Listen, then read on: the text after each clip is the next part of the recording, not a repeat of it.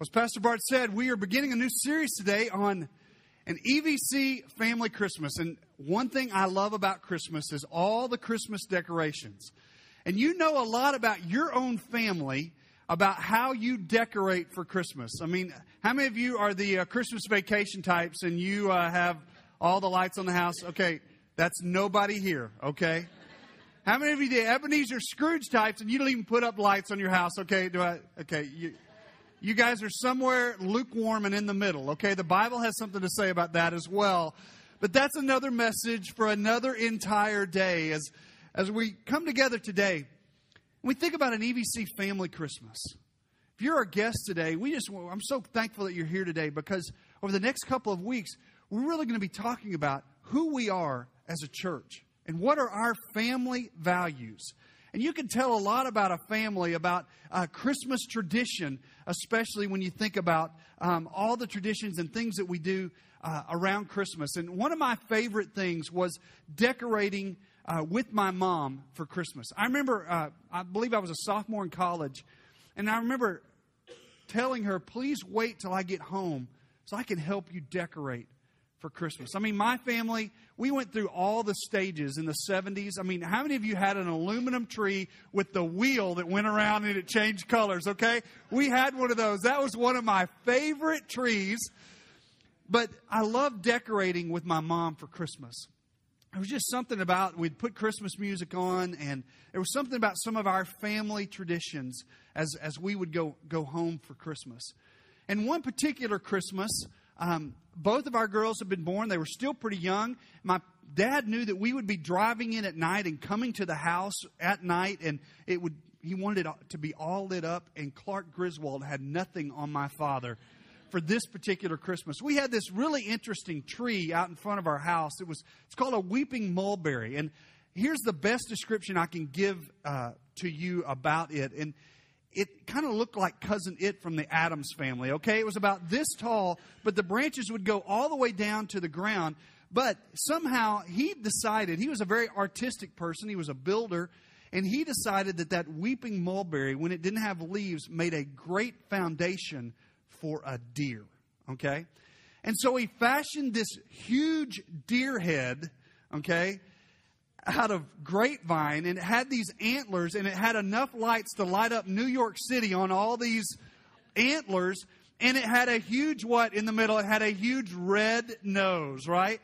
So that when we're driving up, my girls are just going nuts that Rudolph is in the front yard, and it is this huge monstrosity of this deer, and it was the ugliest thing I think I have ever seen. It was the kind of thing you'd hope not to wake up with in the bed or something, you know, that there's a deer head in my bed. Am I going to die? You know, I don't know what it is about that. But decorating for Christmas and the Christmas traditions are huge in our families. And sometimes when we get married, we take all of our Christmas traditions and they get slammed up against our spouse's Christmas traditions, right?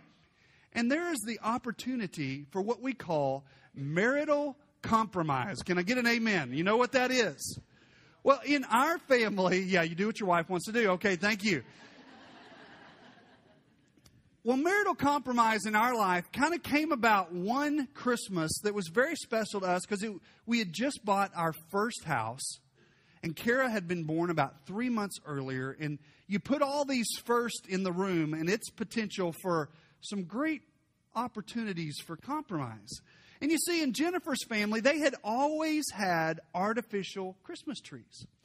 But in my family, we always, except for the aluminum one, had a real blue spruce Christmas tree. And I mean, we had worked on it, and I will say, mainly I had worked on the decoration of this Christmas tree. And it was beautiful. It had all the bulbs that my mother had given me. So I'm reliving all of our traditions as I'm doing our tree. And it had all the little icicles on it, and had the beautiful multicolored lights. Who loves the multicolored light? All right. I discovered that Jennifer loves the clear light, okay? Not the multicolored light, but the clear light. That was one discovery that I made during this process. But I had this tree beautifully decorated. It was in our front study area, a little room that was in the front of our house, and it was just beautiful. I was so proud of our Christmas tree. But little did I know that our young 3-month-old baby girl was evidently allergic to real Christmas trees. Now, I contend with you to this day. She was really allergic to Jennifer's cat, okay? But Jennifer blamed her asthma attack that particular night on the real Christmas tree. Now, this led to a time of creative communication for about 1 hour in our marriage of the beautiful Christmas tree and the child who can't breathe. I'm weighing these. Which of these should go? I don't know. At 11:30, in a very joyful mood at night, I took Christmas tree, decorations, lights and all, shoving it through the front door like Ebenezer Scrooge. And I take it out to our flower bed and I plop it down and plug it in. And that Christmas tree, to the glory of God, stayed there the whole season. And my next door neighbors who now live in Mississippi still laugh every Christmas thinking about the war that went on in the Miller home and that beautiful Christmas tree that was decorated and in our front yard. Well, I'm sure that your stories of marital compromise, you have some good ones, I am sure. But have you ever asked the question, why do we have lit Christmas trees? Where does that really come from? What does it actually represent? Well, actually, the tradition began in the 17th century in German households as they would celebrate Christmas. And I'm not sure how much beer you would have to drink to think that this was a good idea. But not having electric light, because electricity has not been invented, they take actual candles and wax the leaves and stick them on. Again, not sure how much alcohol you have to have in your system to think that's a good idea. But they did, and it started multiple fires throughout Germany, okay? But that was the tradition of the first Christmas tree. It was the whole aspect of Jesus Christ being light. That when he entered onto our scene for such a time as this, at just the right moment, that Jesus came onto the scene, that he was the light of the world. Well, those Christmas trees and that tradition began, but in 1882, with the invention of electricity, one of the contemporaries, a man who actually worked with Thomas Edison to invent the first light bulb, had a string of bulbs in red, white, and blue that he strung around an evergreen tree, and thus began the tradition of electric Christmas lights around a tree, representing Jesus Christ, the light of the world. Grover Cleveland took it into the White House in 1895, and the tradition has just grown and grown and grown around our country. That now, most every home has a Christmas tree, even if they don't know what it means. That it literally represents the cross of Jesus Christ. And that Jesus is, as Kara sang earlier, the light of the world. Isaiah 49 verse 6 talks about this. It says, I will make you as a light for the nations, that my salvation may reach to the ends of the earth. Now that is what we call a dual prophecy, because it's a prophecy, it's actually a tri-prophecy, because it's prophesying something that's taken place in Isaiah's day. But it's also talking about Jesus Christ, who will be the light to the nations. And it's also talking about you and me. Do you realize today that we are the light to the nations? That Jesus Christ still lives on this earth in bodily form. His Spirit lives in you and me. And we are the bodily form. Jesus Christ is still the light of the world. He is the light to the nations. And as we talk about EVC family values and our family Christmas, as we gather around the fire and we have hot chocolate, and as we all come together here this Sunday morning, we're talking about the family value of extending God's kingdom into this world.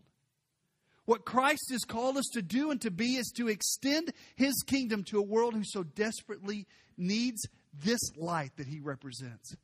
Jesus Christ, that's our first point today. Jesus Christ is the light of the world.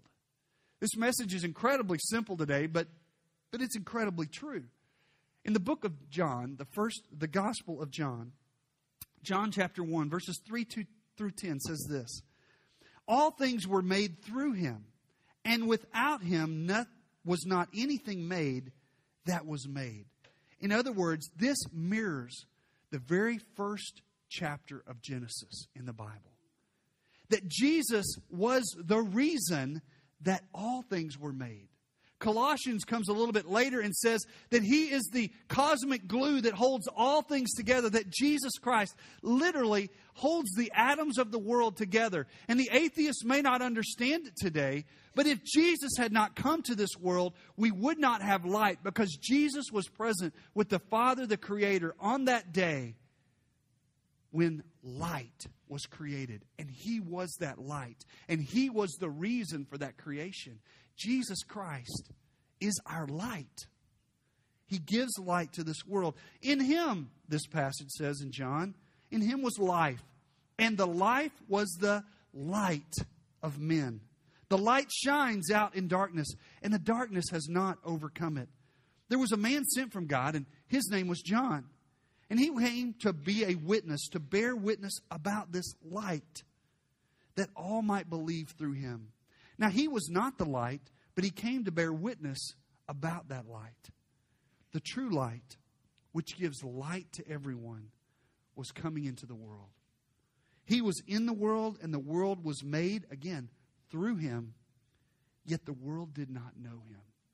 Jesus Christ is this light, the light of the world. I want you to go back, if you can, in your own mind. Now, last time I checked, there's not anyone in our service today that was born before electricity, okay, around 1880. There's a couple of you that I might make mention. You're a little close, but you're not nearly as close as you might think you are, as being born around the time that electricity was invented. And when electricity was invented in the 1880s, it revolutionized everything that we see and everything that we do. We would not be having services in a building where we actually try to control the light so we can see a video or see different things that are happening. It wouldn't happen, because everything would be open and light would pervade everything, because there was no electrical light. There were no cell phones. How many of you parents, you know this look? Okay? This look is always, I don't care if there's a text coming in or an email coming in or a video to be watched, it's always the phone, okay? And when I get on to my daughters for looking at their phone like that, you know what they say to me? Well, Dad, you're always on your phone just like us. And I'm like, hey, quit it, Jack. I mean, stop it. Really. I mean, let's talk about you. This is about you. This is not about me, okay? This is do as I say and not as you actually see me do. That's not what this is about. But electricity changed everything. It changed our recreation schedules. It changed what time we got up. It changed the amount of time that we worked. It changed this wonderful thing of that was eventually invented as a computer that made our lives so much easier, right? All right? Some of us are going, no, I hate that thing. I'd like to throw it out, okay? So all these inventions and things that our lives are centered around are around this issue of electricity. But if you were to go back in the time that Jesus was born into this world, this whole concept of Jesus being the light is a whole totally different thing. If you've ever been in a place that is totally and absolutely dark and you just have the flicker of a match, it's amazing the transformation that can take place with a small candle if you're in total darkness. Do you understand that darkness and light cannot coexist together? Light always overcomes the darkness. When light comes into a situation and it lights up a room, it literally dispels the darkness. And that is what Jesus Christ did when He came to this earth. He was the light of this world. A little later in John, it says, John 8 verse 12 says, and Jesus spoke to them saying, He declared this of Himself. I am the light of the world. Whoever follows me will not walk in darkness. What does your life look like today? Does it look like a huge run into the light? Does it look like a stumbling around in darkness? Jesus has called us to, I am the light of the world. Whoever follows me will not walk in darkness, but will have in us the light of life. As we sang earlier, joy to the world. The Lord is come. And He comes into this world, into the dark world in which we live, to bring us the light of salvation. Jesus said, I am the way, I am the truth, I am the life. And no man, no woman, no boy, no girl comes to the Father but through me. Jesus is the way. There's not another way. There's not several ways. This tree and these lights represent the cross and the light that Jesus brought into our lives. So we stand and we declare that Jesus is this light. But what does light do?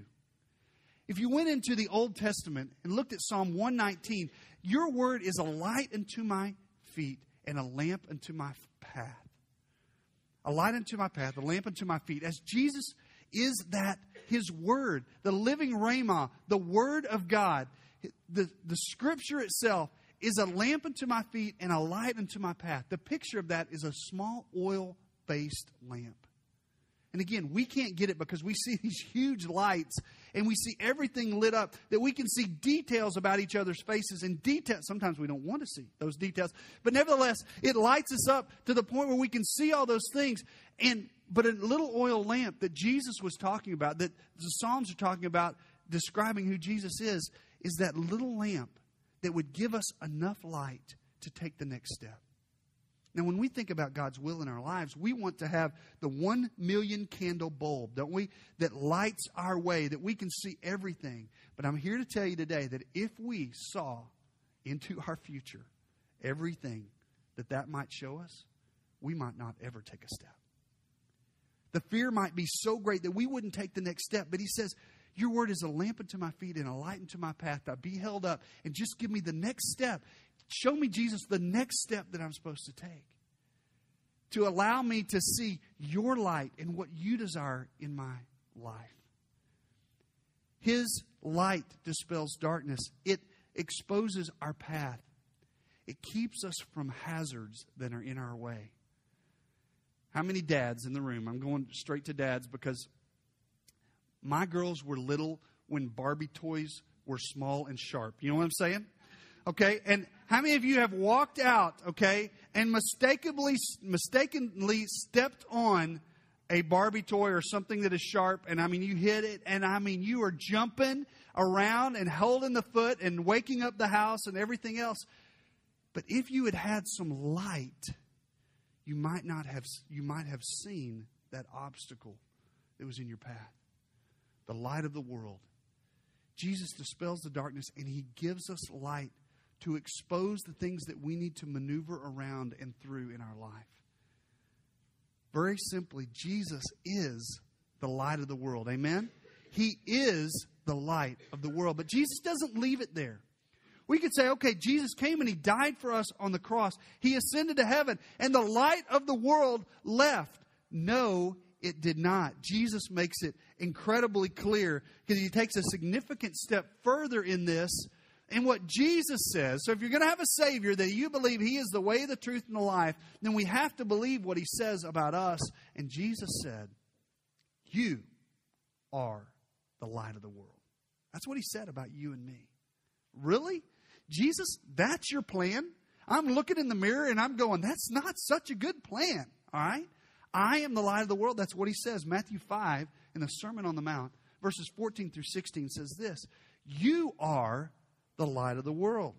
A city set on a hill cannot be hidden, nor do people light a lamp and put it under a basket or a bowl, but on a stand, and it gives light to all the house.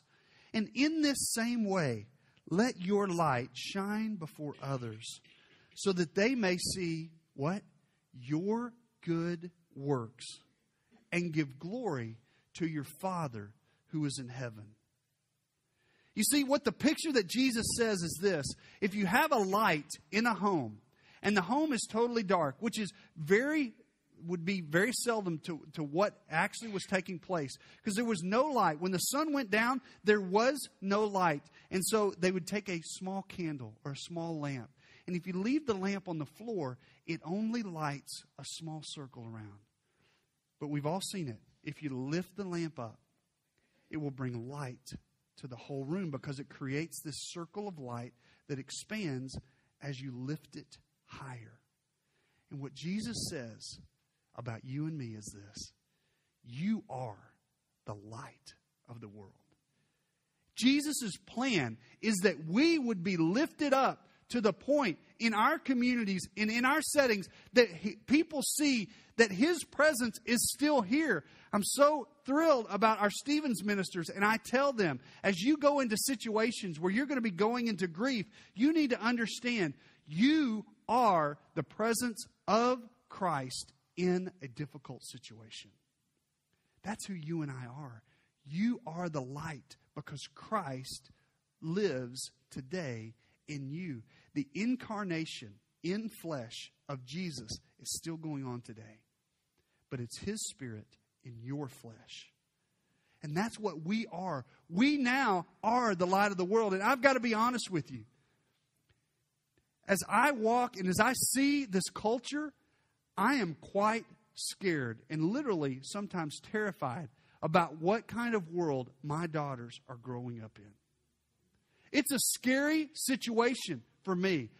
After the election, Bart and I were texting back and forth, and I had this sense of dread, not just because of an election, because for me, it wasn't about a presidential candidate. It was about what was being said, even in the party that I have been a part of and understood that, okay, we're going to throw out these values so we can get votes. And I'm going, no. That's the whole point. It's not about a party. It's about the values. And that's the reason we took this last series to talk about that. But on the morning after that election, as I was thinking about things, I'm just going, we are in a nation that doesn't follow Christ anymore. And I was shocked and astonished that the world didn't necessarily go the way that Jesus wanted it to go. Is that anything new? No. But what are we supposed to do as a culture? Are we supposed to retreat?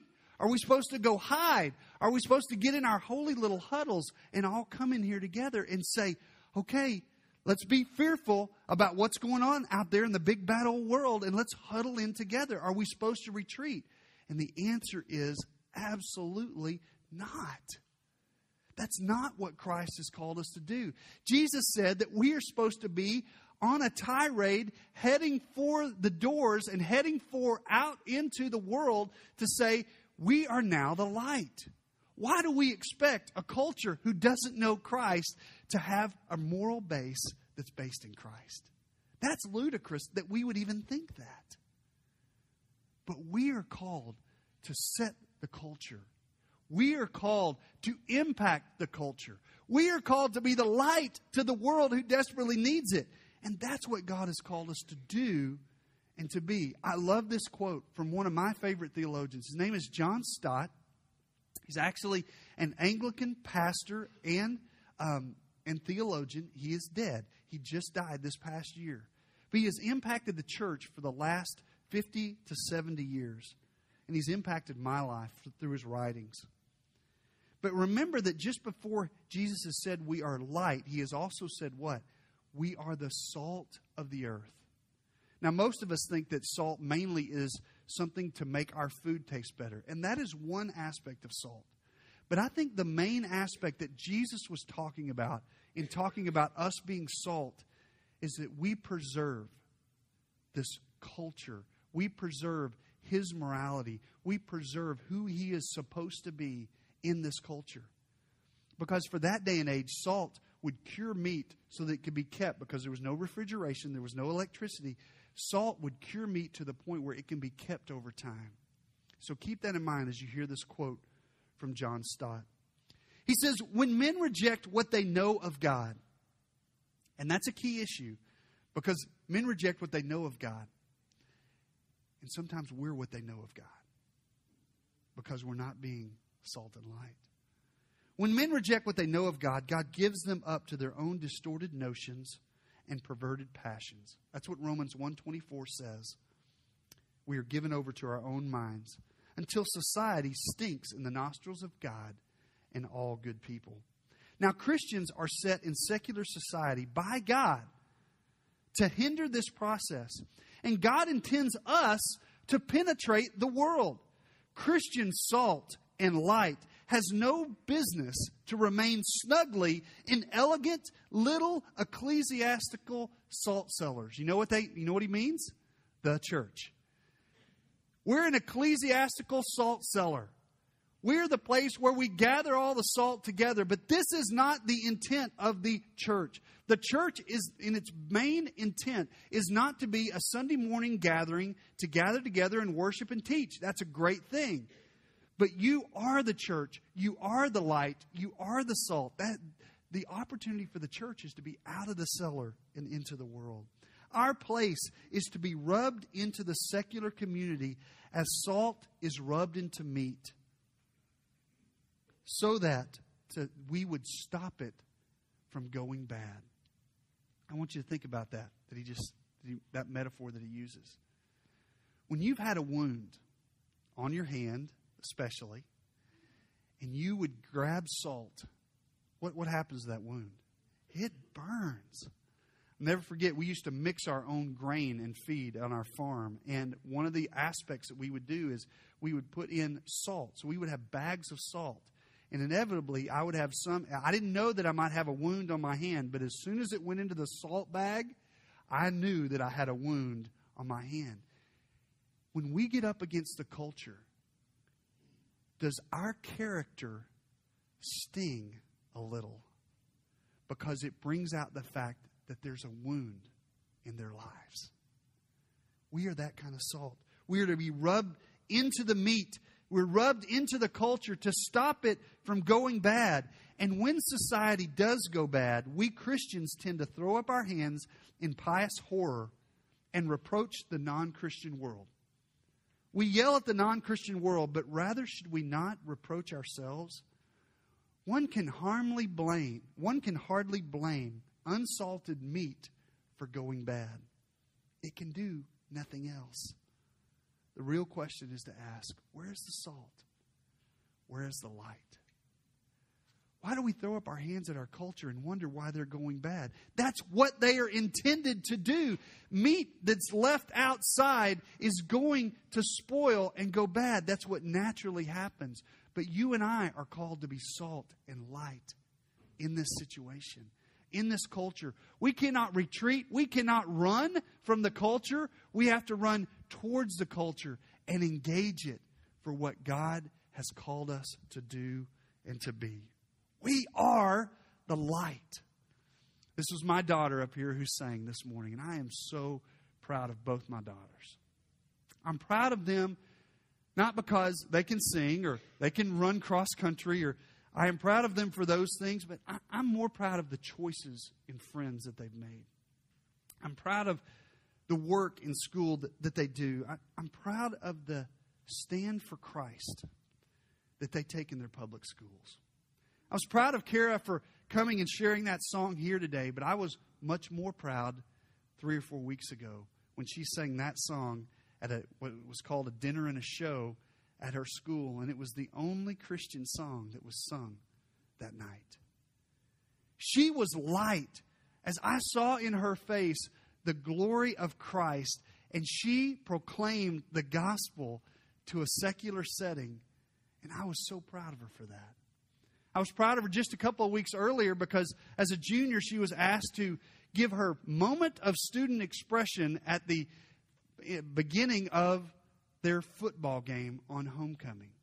And her moment of student expression was a very powerful prayer to her Lord and Savior, Jesus Christ. And there was an atheist in the crowd who wrote to the Fort Worth Star-Telegram. And if you'd been reading the Star-Telegram about 4 weeks ago, it became quite the little story over in the news. That was Kara standing for her faith. I was so proud of that. The station showed up the next week. Nothing really happened with it. No, but I was so proud to see the statements that were written by people saying we should stand up for our values, and this is a great example of this. And others saying this shouldn't be happening, and all these things. But more than anything, whether other people think it's right or wrong, I was proud of her stance because it gave me hope to say there's light going into this culture. If for no other reason, the reason I exist today is that these girls will be a next generation of light going into this world. You and I are the light. And if we left it there, that would be enough.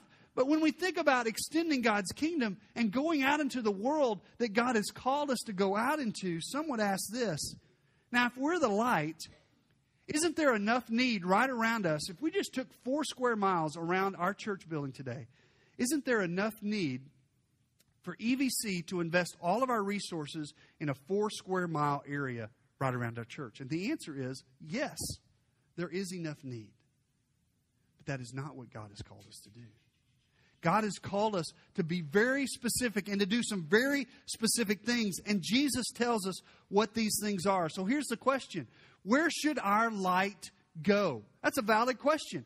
Where should our light actually go? If we're the light and we're going into this world, where in the world should our light go? Jesus is incredibly clear about this.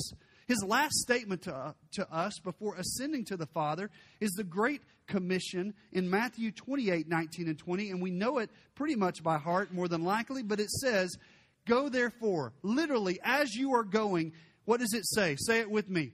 Make disciples of all nations. Make disciples of all nations.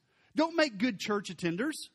Don't make good people who are moral and they stay to themselves and they mind their own business and they don't push their values on others because it's not tolerant. That's not what Jesus said. He did not say make church attenders. He said make disciples. And disciples are significantly different than church attenders because disciples take this light to the world. Go and make disciples of all nations, baptizing them in the name of the Father and of the Son and the Holy Spirit, teaching them to observe all things that I have commanded you. And behold, I am with you always to the very end of the age. Jesus declares that His presence is with us literally when we are active doing what He's called us to do. It is a conditional phrase. His presence is with us when we are called and when we are doing what He's called us to do, to go and to make disciples. We have to ask ourselves as a church and as an individual, is my life going and making disciples? Literally, it means as you are going. It does not mean that you have to go someplace that you weren't intending to go necessarily, but you must go and as you're going, be making disciples. In our life group yesterday morning, with a group of men, we were simply asking this question, guys, why do we even come here? Why are we doing this? And these men, through a variety of different ways, said, we are here because we need each other. Because if we weren't here for each other, what we would do is just drift. Like a boat that's not tied to the shore anymore, just drift into the culture. And I thought that was a beautiful example of many times our lives. I want you to think about your life right now. Is it drifting? Are your sails up ready to get the direction of God's Spirit and the wind of His Spirit? Are you going in the direction that He wants you to go? Or are you just adrift and your sail's not up?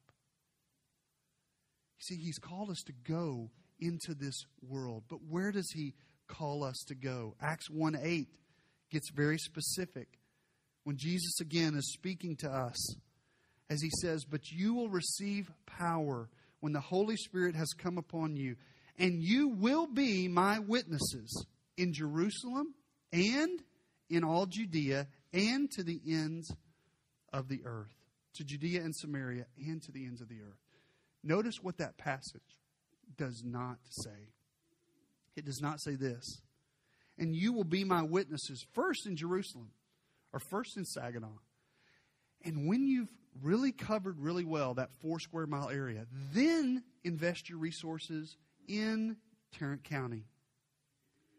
And then when you've invested and you've reached everyone you can reach in Tarrant County, now go to the state of Texas. Now to the North American continent. And then finally, if you've got anything left, go to the ends of the earth. That is not what this passage says. Notice what it says. In Jerusalem and in Judea and Samaria and to the ends of the earth. It's as you are going, and it is all together. More than any other time in our history, more than any other time with electricity and travel, we can literally be on the other side of the world in just a few hours. And through Skype and through our computers and through relationships that we develop, we can be instantaneously involved in somebody else's life on the other side of the world. More than any other time, you and I are called to go and be salt and light.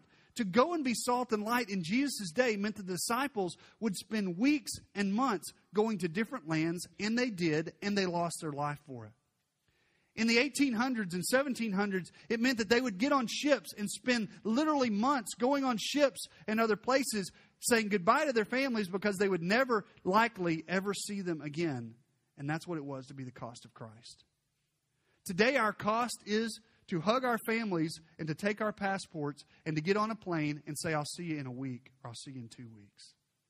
More than any other time, now is a time for us to be salt and light and to go into the world that He's called us to go into. It's a very valid question. I had a family member that asked me this question.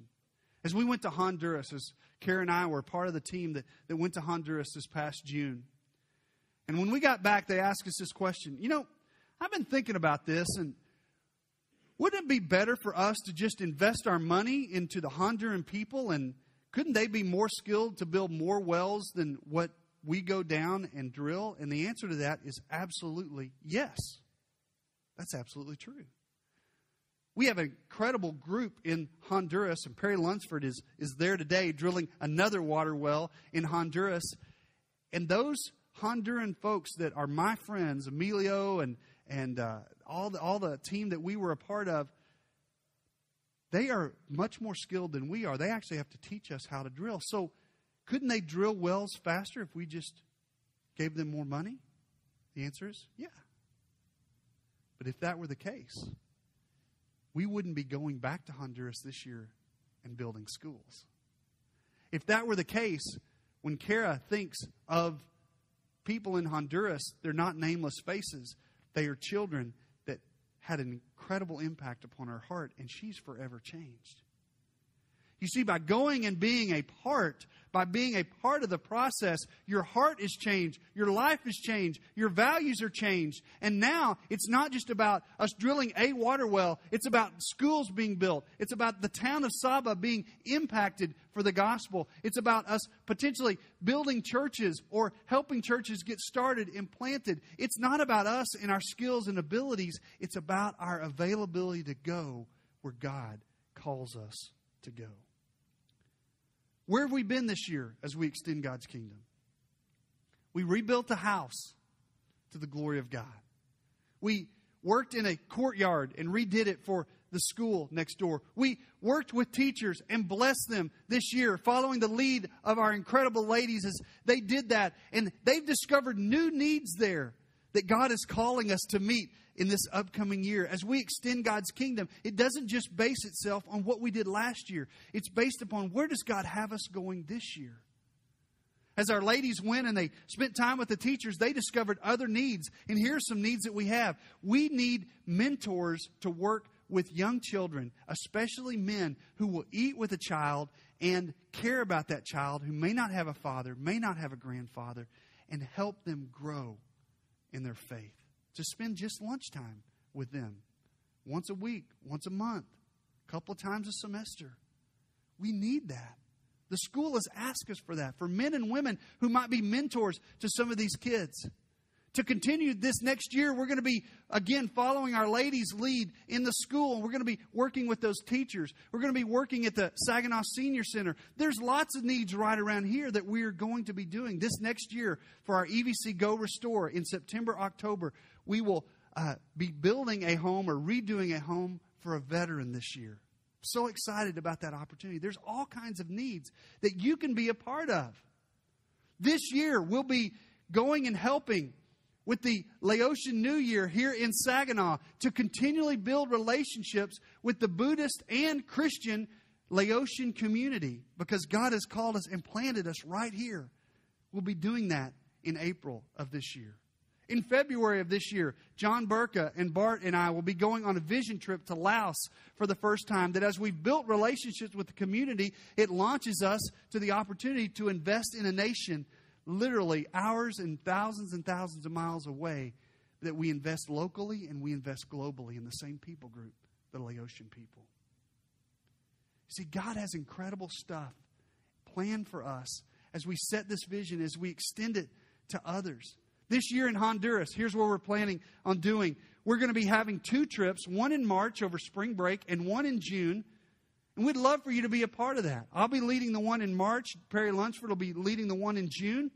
And we would love for you to go back and build a school. Love to show you these pictures of what our children in Saba actually experience. We go to that, Brent?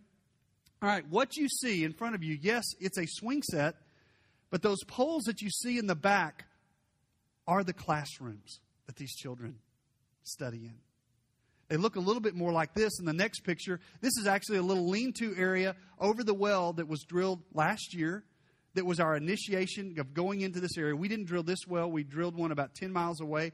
But we came and we visited this site and said, we want to build some school classrooms. But this was their classroom. Just looked just like this. A little lean-to with palm branches. You can see the palm trees. It's actually planted in a beautiful palm orchard. They cut it out, and that's where this school is. And they've got the palm branches over their school. Here's their little administration building. It's the only building that they really have. And this is an area where the children actually can go and do recess and do things when it's raining. And it rains there quite a bit. You see underneath there, since it's the only place they can meet right now, they don't have any other school buildings. You see children who are in there studying. Go to the next one. So they do have desks. They do have chairs. They don't have a lot of supplies. But EVC this year in Honduras, there'll be a school building that wasn't there last year because you and I are called to go and be salt and light in a community. Would you like to be a part of that? Would you like to be not just thinking about it and maybe, which is a great opportunity to pray for it, but would you like to go and be a part? Back here, there's a couple of sign-up sheets. If you're interested, we want to get you more information. We want to tell you about it. But this is where we'll be going this next year. Jack Hamilton is the principal at Saginaw Elementary School. He has asked our church that we might be involved in a Good News Gospel Club, that we might present the gospel to the children of Saginaw Elementary School. The principal has come to the church and asked us if we'd share the gospel. Nope, don't have time for that. Because we're too busy, Jack, meeting in our Sunday services. Do you realize all the stuff we do over here in our building? Share the gospel with your children? Our children? No, we don't have time for that. But let me tell you what we don't have. We don't have a leader that'll champion that yet. But maybe in this service. The school has asked us to come and share the gospel. We are ready to do it. We just need people who are ready to do it. Maybe that's you today. You and I are called to be salt and light. But I know you pretty well. And I know what you're thinking right now. Many of us are thinking things like this. You know, I love that we have a church that's doing this stuff.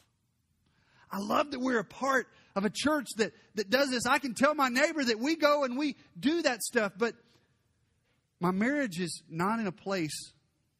And when my marriage gets better, then I want to do something. When I kick this addiction, I want to do something like that. When I finally get healthy spiritually, I really want to do some stuff like that. When I retire and I'm not working anymore, I'd like to do that. When my children get old enough that I can leave them with someone else, I'd like to do something like that. When I get over the grief and depression of losing somebody I loved, then I'm ready to do that. Jesus says no. Because your brokenness is really what it's all about. You're never going to be spiritually ready enough. You're never going to have everything in your life together enough that it is a convenient time and a convenient place and all the ducks are in a row and everything happens for you and happens for us. There are needs and we are the salt and we are the light. And we've got to get out of our ecclesiastical salt cellars and go and do something about it. Because here's the truth. I know we think that. I think that. I think at a different stage of my life, just like the guy, when my parents are dead, Well, guess what? My parents are dead. Am I ready now, God? Do I have enough time now? Here's the truth. Light is revealed in brokenness. Light is revealed in brokenness. I want you to listen to this passage. 2 Corinthians 4 verse 7 says this. But we have this treasure in jars of clay. What's the treasure? The light of Christ. We have this treasure in jars of clay to show that the surpassing power belongs to God and not to us. It's not about your schedule. It's not about my schedule. It's about God, and that we have this treasure in these jars of clay. He is the treasure. We are afflicted in every way, but we're not crushed, perplexed, but not driven to despair, persecuted, but not forsaken, struck down, but not destroyed, always carrying around in our bodies the death of Jesus Christ. You and I carry around in our bodies the death of Jesus Christ. And His power and His light is what wants to get out. He says, for we who live always are being given over to death for Jesus' sake, so that the life of Jesus also may be made manifested in our mortal flesh. So death is at work in us, but life is at work in you. You and I will never be spiritually to the place where we are ready to do anything for God. That's what God is all about. He's about using broken vessels, busy vessels, hurting vessels, because that's who we are. We are the church of the brokenhearted. We are the church of the broken. And that is who God intends us to be, because we can relate with anybody else who's broken and say, if God can use us, then God can certainly use you. It's not about a church of incredible size. It's about a church being obedient.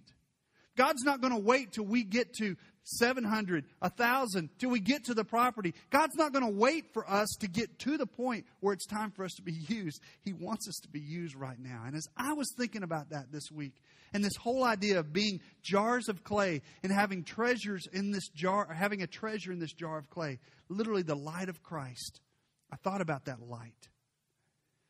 And if a light is in an opaque vessel, a jar that is not clear on the outside, what happens to the light? It's darkened. It doesn't shine out. It can't even be lifted up because it's in a jar and it can't be seen outward. But what has to happen? The breaking of the jar. And I thought about this biblical story of Gideon. Remember the story of Gideon? Gideon was called by God to go and defeat a group called the Amalekites and the Midianites. What the Bible says about them is this: they were as numerous as the sand on the seashore, and he was called to build an army and to go and defeat them.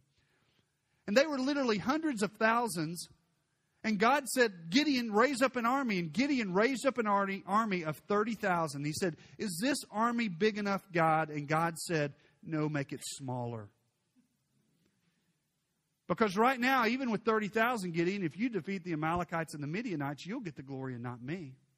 So whittle it down. And he eventually, through several different processes, got it to 300 soldiers. You know how many adults will be in these 3 services today? About 300 soldiers. Carrying around in them, in their jars, the light of life. Jesus, the light of the world.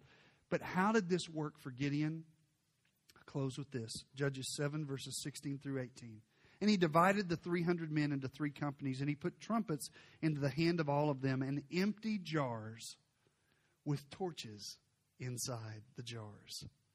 That's who we are. Empty jars, but with the light of Jesus Christ on the inside. And he said to them, look at me and do likewise. When I come to the outskirts of the camp, do as I do. When I blow the trumpet, I and all who are with me, then blow the trumpets also on every side of the camp and shout, and break your jars, and let the light be exposed, and yell for the Lord God and for Gideon.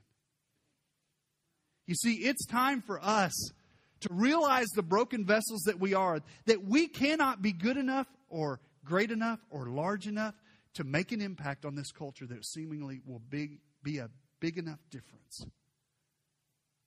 We need to realize that, but still shine. And break the jars. And in our brokenness, shine out to Christ. Shine out the light of Christ to a world who needs to see it. This week in our service of remembrance, at 7 o'clock this Thursday, you know what we're really doing? We're gathering the church of the broken and saying, but Christ is still our hope and our light. Where has God called you this year as we talk about our values as a family, EVC Family Christmas? Where does God want you to go and invest? I know we'll come up with every excuse as to why we can't do it. Why we can't give time.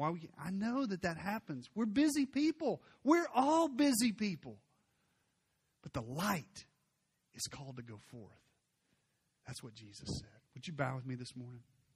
Father, I thank you for this day, and I thank you for your word that is clear that you are the light of the world and that we are the light of the world, that we are your presence in this place and in this community. And God, you have called us to make a difference.